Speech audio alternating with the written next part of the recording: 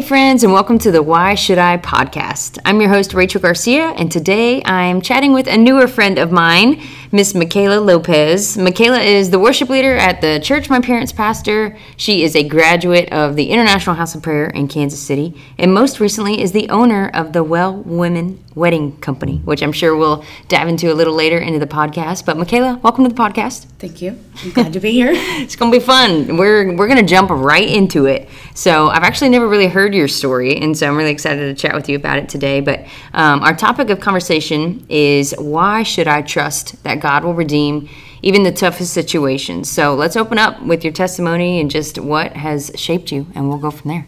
Good stuff. To some, my testimony might seem kind of ghetto because you're not a Christian young woman in the South if you aren't married at a young age. And if you do get married at a young age, you don't get divorced at that young age. But that is my story.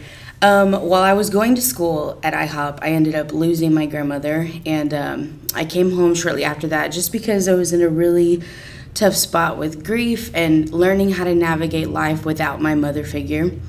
And when I got home, I ended up, meeting my ex-husband, all that good stuff.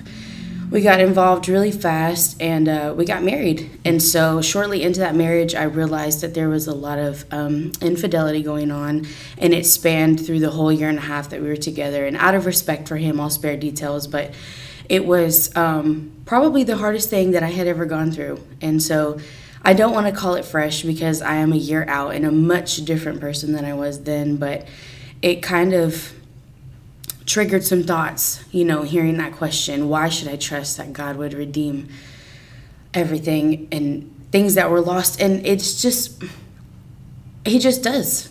I can't think of a better answer than he just does. Like, I saw God take all of my broken pieces and put them back together in a way that is so holy and ironic, I couldn't even explain. And it's because that's who his character is he loves to take care of his children. And I know that God hates divorce, but he hates seeing his children suffer more. Yeah. And I feel like there's so many people out there who are my age, who are either in a marriage or who are going to go into a marriage, not really knowing the person because they want to fit in the status quo of what it is to be a Christian in the South, and it bothers me. So I'm glad to be here to kind of speak on that a little bit today if y'all want to go there with me. Oh, let's go there. Let's back it up a little bit. Let's talk about kind of meeting this guy, and was it a Christ-centered relationship? Did you have other people affirming it? Talk about it. So the church that I was going to at the time was very affirming of this relationship, and he was great.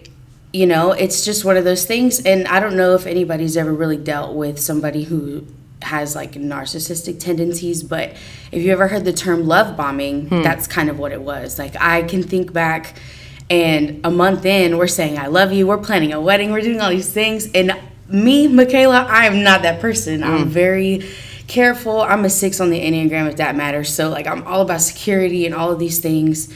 So it was very out of character for me. And when we met, he actually wasn't a believer. Okay. And so to me, that should have been the first red flag. And even though it was, I ignored a lot of those things because I believed that that's all that I was worth and that he was the best I was ever going to find. So looking back, I'm like, God, I ignored all these things and still you're redeeming them because that's what he does. He's good like that. But I, on the other hand, was off my rocker a little bit when I think back, and I'm just glad that it's over and that God is still God and he's still on the throne no matter what I do to jack my life up a little bit. What were some of the tools or people or things that just kind of help you get through that season? Really just prayer, actually forming a relationship with God through prayer and through fasting.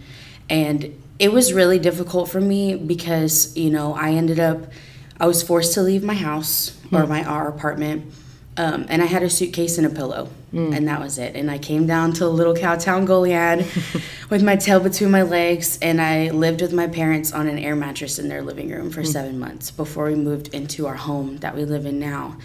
And during that time, I just remember feeling so low to the ground that I couldn't possibly do anything to get any lower. And I was like, well, God, if this is prostrate towards you, like, perfect, let's do this the right way, because the house of prayer is incredible, and the tools that they give you to cultivate a prayer life are insane. You don't find those anywhere else. And still, I didn't do it while I was there. I didn't heed to the Holy Spirit and listen and cultivate that relationship the way that he wanted me to, but I was able to in that time. And you gave a quote one time while you were preaching here, and it was by Charles Spurgeon, I think. And it was, I've learned to kiss the wave that throws me against the rock of ages. And that quote, you shared that right in the midst of like the beginning of my split. So not the midst, but at the beginning of my split. And that really helped carry me through, and was like, I'm going to kiss the wave. Wow. I'm going to do it. I'm going to lead with love, and I'm going to pray and forgive, and I'm going to do it.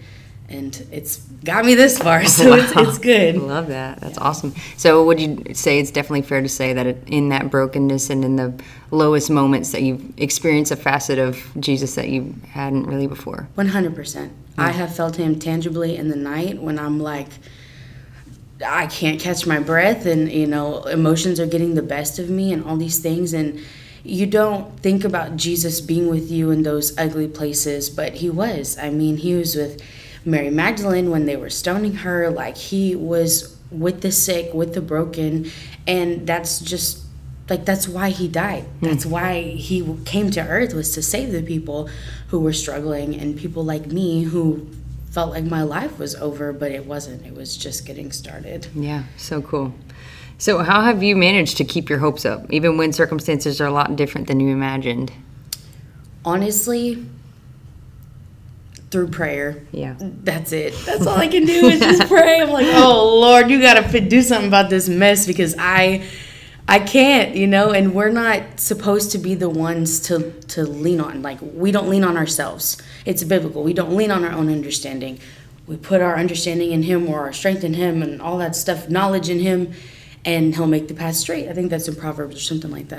I'm not the best at quoting the Bible, but I know it with my heart, because I love Jesus. There you go. But yeah, I mean, keeping my hopes up to me is like, if I didn't have hope, I'd be dead. Because that's literally all you have when you feel like everything else has been taken from you. Like, it's not something that you can grip tangibly, but it is when you're journaling it, when you're praying through it, when you're, highlighting those scriptures in your Bible and praying into those things in the dead of night. Like, that's where your hope comes from, is belief, especially in something that you can't see. Like, somebody from the outside would see me in the middle of that and be like, she's crazy, like, she's off her rocker, out of her mind. And some days it felt like I was, but I'm glad that I experienced that crazy, because it gave me hope to carry through. Now I'm like, ooh, I could go through whatever and I'd be fine, because I hit the darkest place so far, and I got out of it because of hope and because he's steadfast and he's good. Yeah. Talk to us a little bit about your prayer life and like what that looks like, and the tangibles, the practicals, the everyday, just walking with Jesus. I love Jesus. I love him. He's my best friend. And the problem that we find a lot of times these days is that when things are good, we tend to put it on the back burner. And I myself am guilty of that, because when I was struggling, I was like, I just want to spend time with Jesus for 6 hours a day. And sometimes I would just lay in my bed and cry and talk to the Lord. And now that things are looking up, I have to really stay disciplined. Not that I don't want to spend time with him, but it's not the first thing on your mind. And that's just how we've been conditioned in this world, is to go to help when we need the help, and when we don't need it, to walk away. And that's not something I ever want to do, And so I have to stay really disciplined. And right now I'm in the middle of a prayer challenge that Holy Spirit prompted me to do. And it was kind of messy at first, because he's like, I want you to pray for this one person. For 60 days straight, 5 minutes. That's all you got to do. And I'm like, oh no. So now I have to sit down intentionally to pray for them, because if not, I'll walk around my room or get ready and get distracted and pray these willy-nilly prayers. But he wants me to be intentional. So now I'm like, okay, I'm always up for a challenge. So there's different ways that Holy Spirit will prompt you in different seasons, I believe, to maintain that relationship and that conversation, because you have to. Intimacy comes from relationship, and relationship comes from conversation. So it's a need. Yeah. What would you say were some of the biggest things you took away from IHOP and like all about prayer, and just how long were you there? I was actually there only a year and a half, so I didn't get to graduate. Oh, okay. But I wish I would have. So if anybody at IHOP is listening, hey, it's all good. Mail me that diploma because I worked hard. I know I did. No, they're awesome over there. But some of the biggest things that I took away were probably I don't want to say the grace message, because everybody's like, oh, I'm under grace. I can rob a bank and the Lord still loves me. And I'm like, girl, he thinks you're crazy too. Like, chill. But I just... They definitely spoke a lot about having grace, and I myself am very hard on myself, and I find myself being hard on others too, because I was held to a standard. You know, growing up in a Hispanic household, like you're gonna work hard and you're gonna do what you gotta do, and it's just one of those things. Like, I've got work ethic in my blood, and so when I don't do something right, or if I know that I'm needing rest and I don't take it, it's messy. But at IHOP, they're very insistent, like, take your rest when you need it. If this is too much, take a step back. Sit in the prayer room, soak a little bit. Like, I didn't understand that culture until I got there, but it's one of my favorite things. That, and they teach you boundaries. And having boundaries with people, which is kind of crazy because those people are very lovey. They're always hugging each other. Everybody's in love with the Lord and with each other. And I'm just like, oh, this is crazy. But it's good, and I'm glad that I was able to learn, you know, that having that grace is important for others, and especially for yourself. Yeah, definitely. What are some of the promises of God that you've had to cling to during the difficult seasons? So I have 3 of them. Okay. That I look to, and I'm like, okay. So the first one is that he gives life, and life abundantly. That's what he came to do. And you know, when I think about that, I'm like, I'm not going to let anything that I go through go to waste. You know, life abundant can be good. It can be harsh. It can be whatever. People experience pain in abundance. It doesn't really matter. It doesn't always mean there's great joy, but being able to find that great joy in the life that you're experiencing. So God and I made an agreement a long time ago. I say that, but he's like, no, I just know you, and this is what you're going to do because I know your heart. But I'm not going to let anything that I go through go to waste. So any pain that I deal with and have to face, I want it to be unto something bigger than myself. So if it can help somebody, you know, the word of your testimony, it heals people. And, you know, when the Lord is in it, and I want to be a living testimony of that, you know, allowing people to hear my stories and to be able to take wisdom from those, because there was a lot of things I didn't have to go through, but I did. And so I'm glad at the end of the day, because it's my life and my life abundantly. And I'm grateful for that promise, because I know that it's not a lie, and I'm not crazy. I'm not talking to myself, but that's what he came here to do. Another one is that he's coming back again. Yeah. And a lot of people kind of get freaked out by the whole, oh, Jesus is going to return, you know, on a horse and this and that. I'm like, man, I'm ready, because this world is on a steady decline, but I'm only going up from here. Yeah. And it freaks me out a little bit sometimes if I sit and think about it for too long, but I'm human, you know, and I know that there's so much good in Jesus' return. And I think about all the people who are going to experience the justice that they've longed for all their lives. And what a glorious moment it will be when this world no longer has to succumb to sin and what it has become. But the fact that it's all going to be better one day. And that's something that really I cling to. I have to. And I can't remember the third one all of a sudden. But I don't care, because the other 2 are good, so I'm not worried about it. They are good. They are good. So going back a little bit to Jesus' return. Let's talk about heaven. What do you think heaven's going to be like? You know what? I don't know. It makes me nervous to think about having theories, because, you know, the legalists are like, hey, you can't have theories about that. Oh. I don't know. I think that I'm going to be able to hang out with my family, you know, with my grandmother, and share stories about things that we experienced, and not in pain, but in reverence of God's glory through it all. Because I know for a fact that whether she knows now or she's at rest or whatever the heck they're doing over there right now, that she's going to know about this last year of my life. And she's going to, you know, just be able to revel in God's goodness and not yell at me or pinch me because I got divorced or because I was young or making dumb mistakes or whatever, but because she loves me and she loves the Lord and what he did in my life. Yeah. So I think we're going to get to hang. And I don't know. They say we don't gotta eat, but we're gonna eat, so I'm excited about that. What you talking about? Marriage supper of the Lamb? Girl, I'm just saying. The best meal ever. I can't wait. Something better be fried. That's all I got to say. God. No calories in heaven, so Amen. That's a beautiful thing. I love talking about heaven because I feel like we don't, in the church, kind of talk about it enough. And growing up in it, I just always had... I thought it would be kind of boring, to be honest with you. I'm like, an eternal worship song, like, I don't know, after a while, it just seems like it would get... You know, we think of fluffy clouds and chubby babies on, like, playing harps, and it just doesn't sound that great, No, right? it don't. But I think when we really, like, read what the scripture says about it and how the Bible talks about that he is, he's not making all new things, he's making all things new. Right. And that revelation in and of itself is so beautiful, because I've heard a lot of different theologians talk about the concept that heaven's actually going to be a lot more, like, earthy than we think. It's more...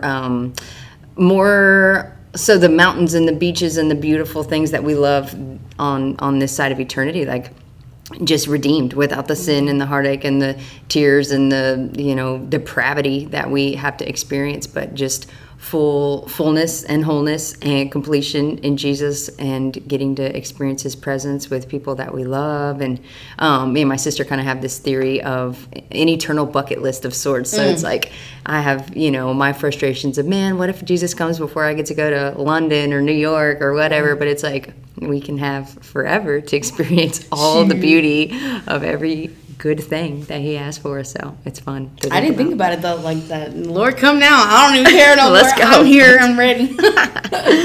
All right. So how would you encourage someone walking through adversity, walking through a tough time? What's some stuff that helped you? And how would you use that to encourage other people? I would encourage anyone going through anything to kiss that wave, to lead with love. There's something about our emotions that take us all over the place. They got no business. They're just doing their own thing. But we've also been created with emotion. So I am a firm believer that emotions are important, and it's important to listen to them and to give them space, but to know when to get up and to keep moving on. Because I could have very well turned bitter and, gotten angry and done all these things. And there were times where I was bitter and I was angry. I mean, it's life. It's hard. You know what I'm saying? It's not worth becoming so bitter that there's little pockets of bitterness that you can't find anymore. They're just so deeply ingrained. And then you get to be 40, 50, 60 years old and you're dealing with 40-year-old trauma. Like that's hard. So I would just encourage anyone dealing with whatever, especially divorce, to just take it in stride, to own it, because it's not going anywhere, but the more you give it to the Lord, like, you're redeemed, you're a new person, a new creation, the soul ties are broken, you can experience that love again. I mean, it's ironic. So I got divorced and now I'm a wedding planner. You don't get that by growing bitter. You don't. And I've had people ask me, so, you don't get angry when you see people get married? Like, no, why would I get angry? That's like psychotic behavior, like, no. I'm happy for people. I want to get married again. I'm not afraid to fall in love again and do these things. Now, when we start getting to the nitty gritty of that conversation, I'm like, oh, pump the brakes. It is a little scary, because you don't... opening your heart again, all that stuff, whatever. But I trust that God is going to give me the discernment and that I'm going to listen to it this time instead of just going off my emotions and believing what my insecurities were telling me. Yeah. I didn't want to grow bitter. And some days I got to catch myself because I can be kind of a hood rat. Sometimes I'm like, hold on. This is not me. This is not my character. I'm sorry, Jesus. I repent. Let me keep moving on. But just own it and take that struggle and do something with it. Don't let it go to waste, because then what's the point? And so Lisa Turkhurst says emotions are wonderful indicators, terrible dictators.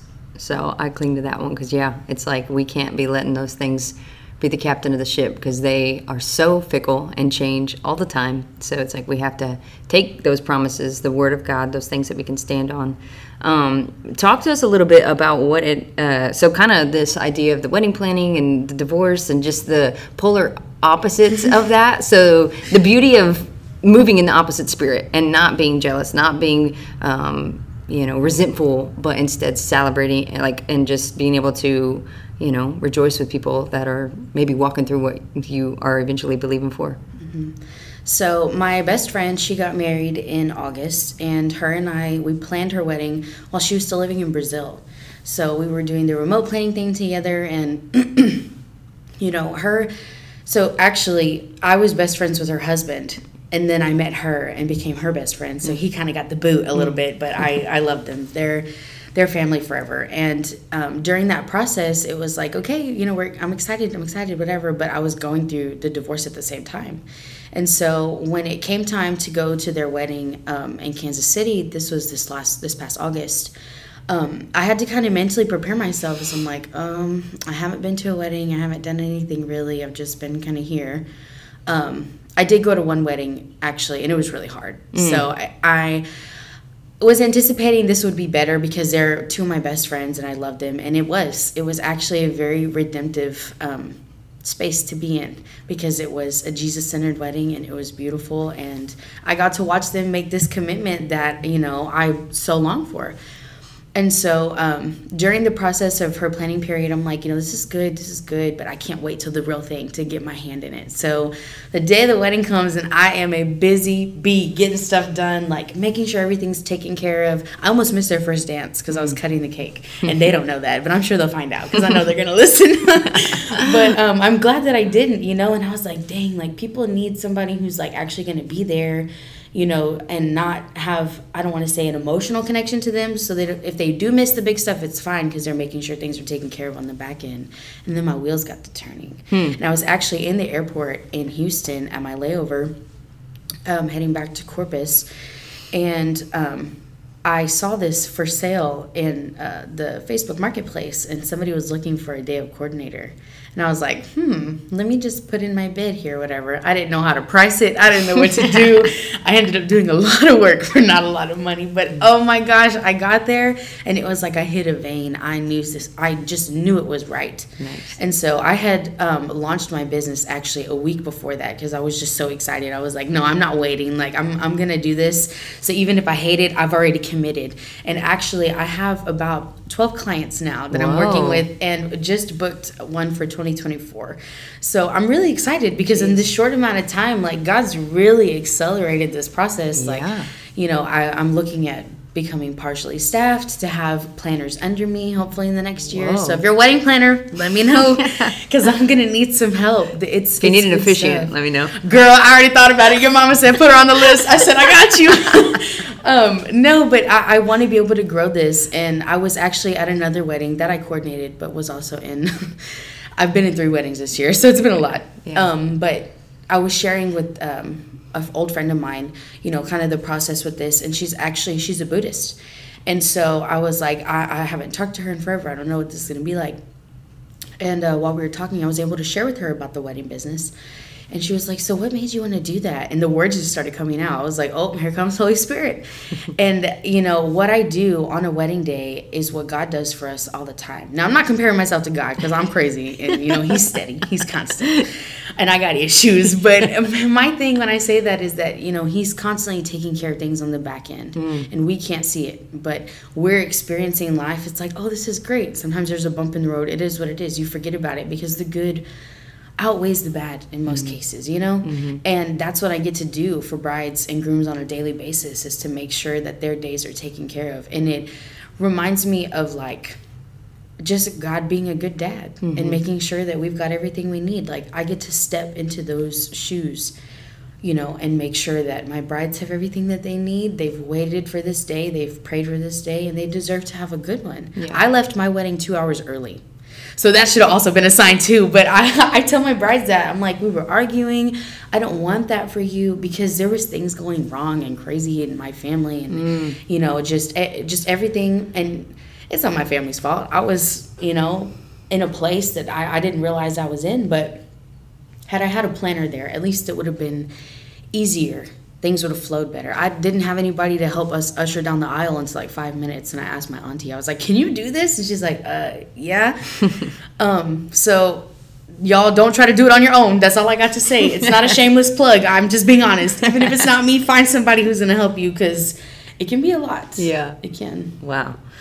Well, McKaylah, can you just pray for people as we close today and that they would trust that God can redeem their situation. Father, we love you and we thank you for this time. God, you know exactly who needs to hear this story, these things, these nuggets of wisdom that you've given me through this time in my life. God, I just pray for each and every person who's listening, who's going to listen, God. And I just thank you for them. I thank you for the struggles that they're facing, because even if they're not thanking you for them, God, they will one day. Because we know that you are the author of everything good and that you turn all things for the good of those who love you. So God, I pray that you would show us how to trust, that you would show us how to keep moving, how to kiss that wave, how to lead with love, especially how to forgive, because we know that you're coming back sooner than later and that we don't have time to hold on to bitterness. So God, I pray that you would show up for us, God, as we continue to do the best to show up for you. And Lord, we love you and we thank you and we trust you. And we just speak these blessings over all of these listeners here and over Rachel. Thank you for her and for her heart to want to share these things with people. And Lord, we love you. That's all. We love you and we thank you. In Jesus' name, amen. Amen.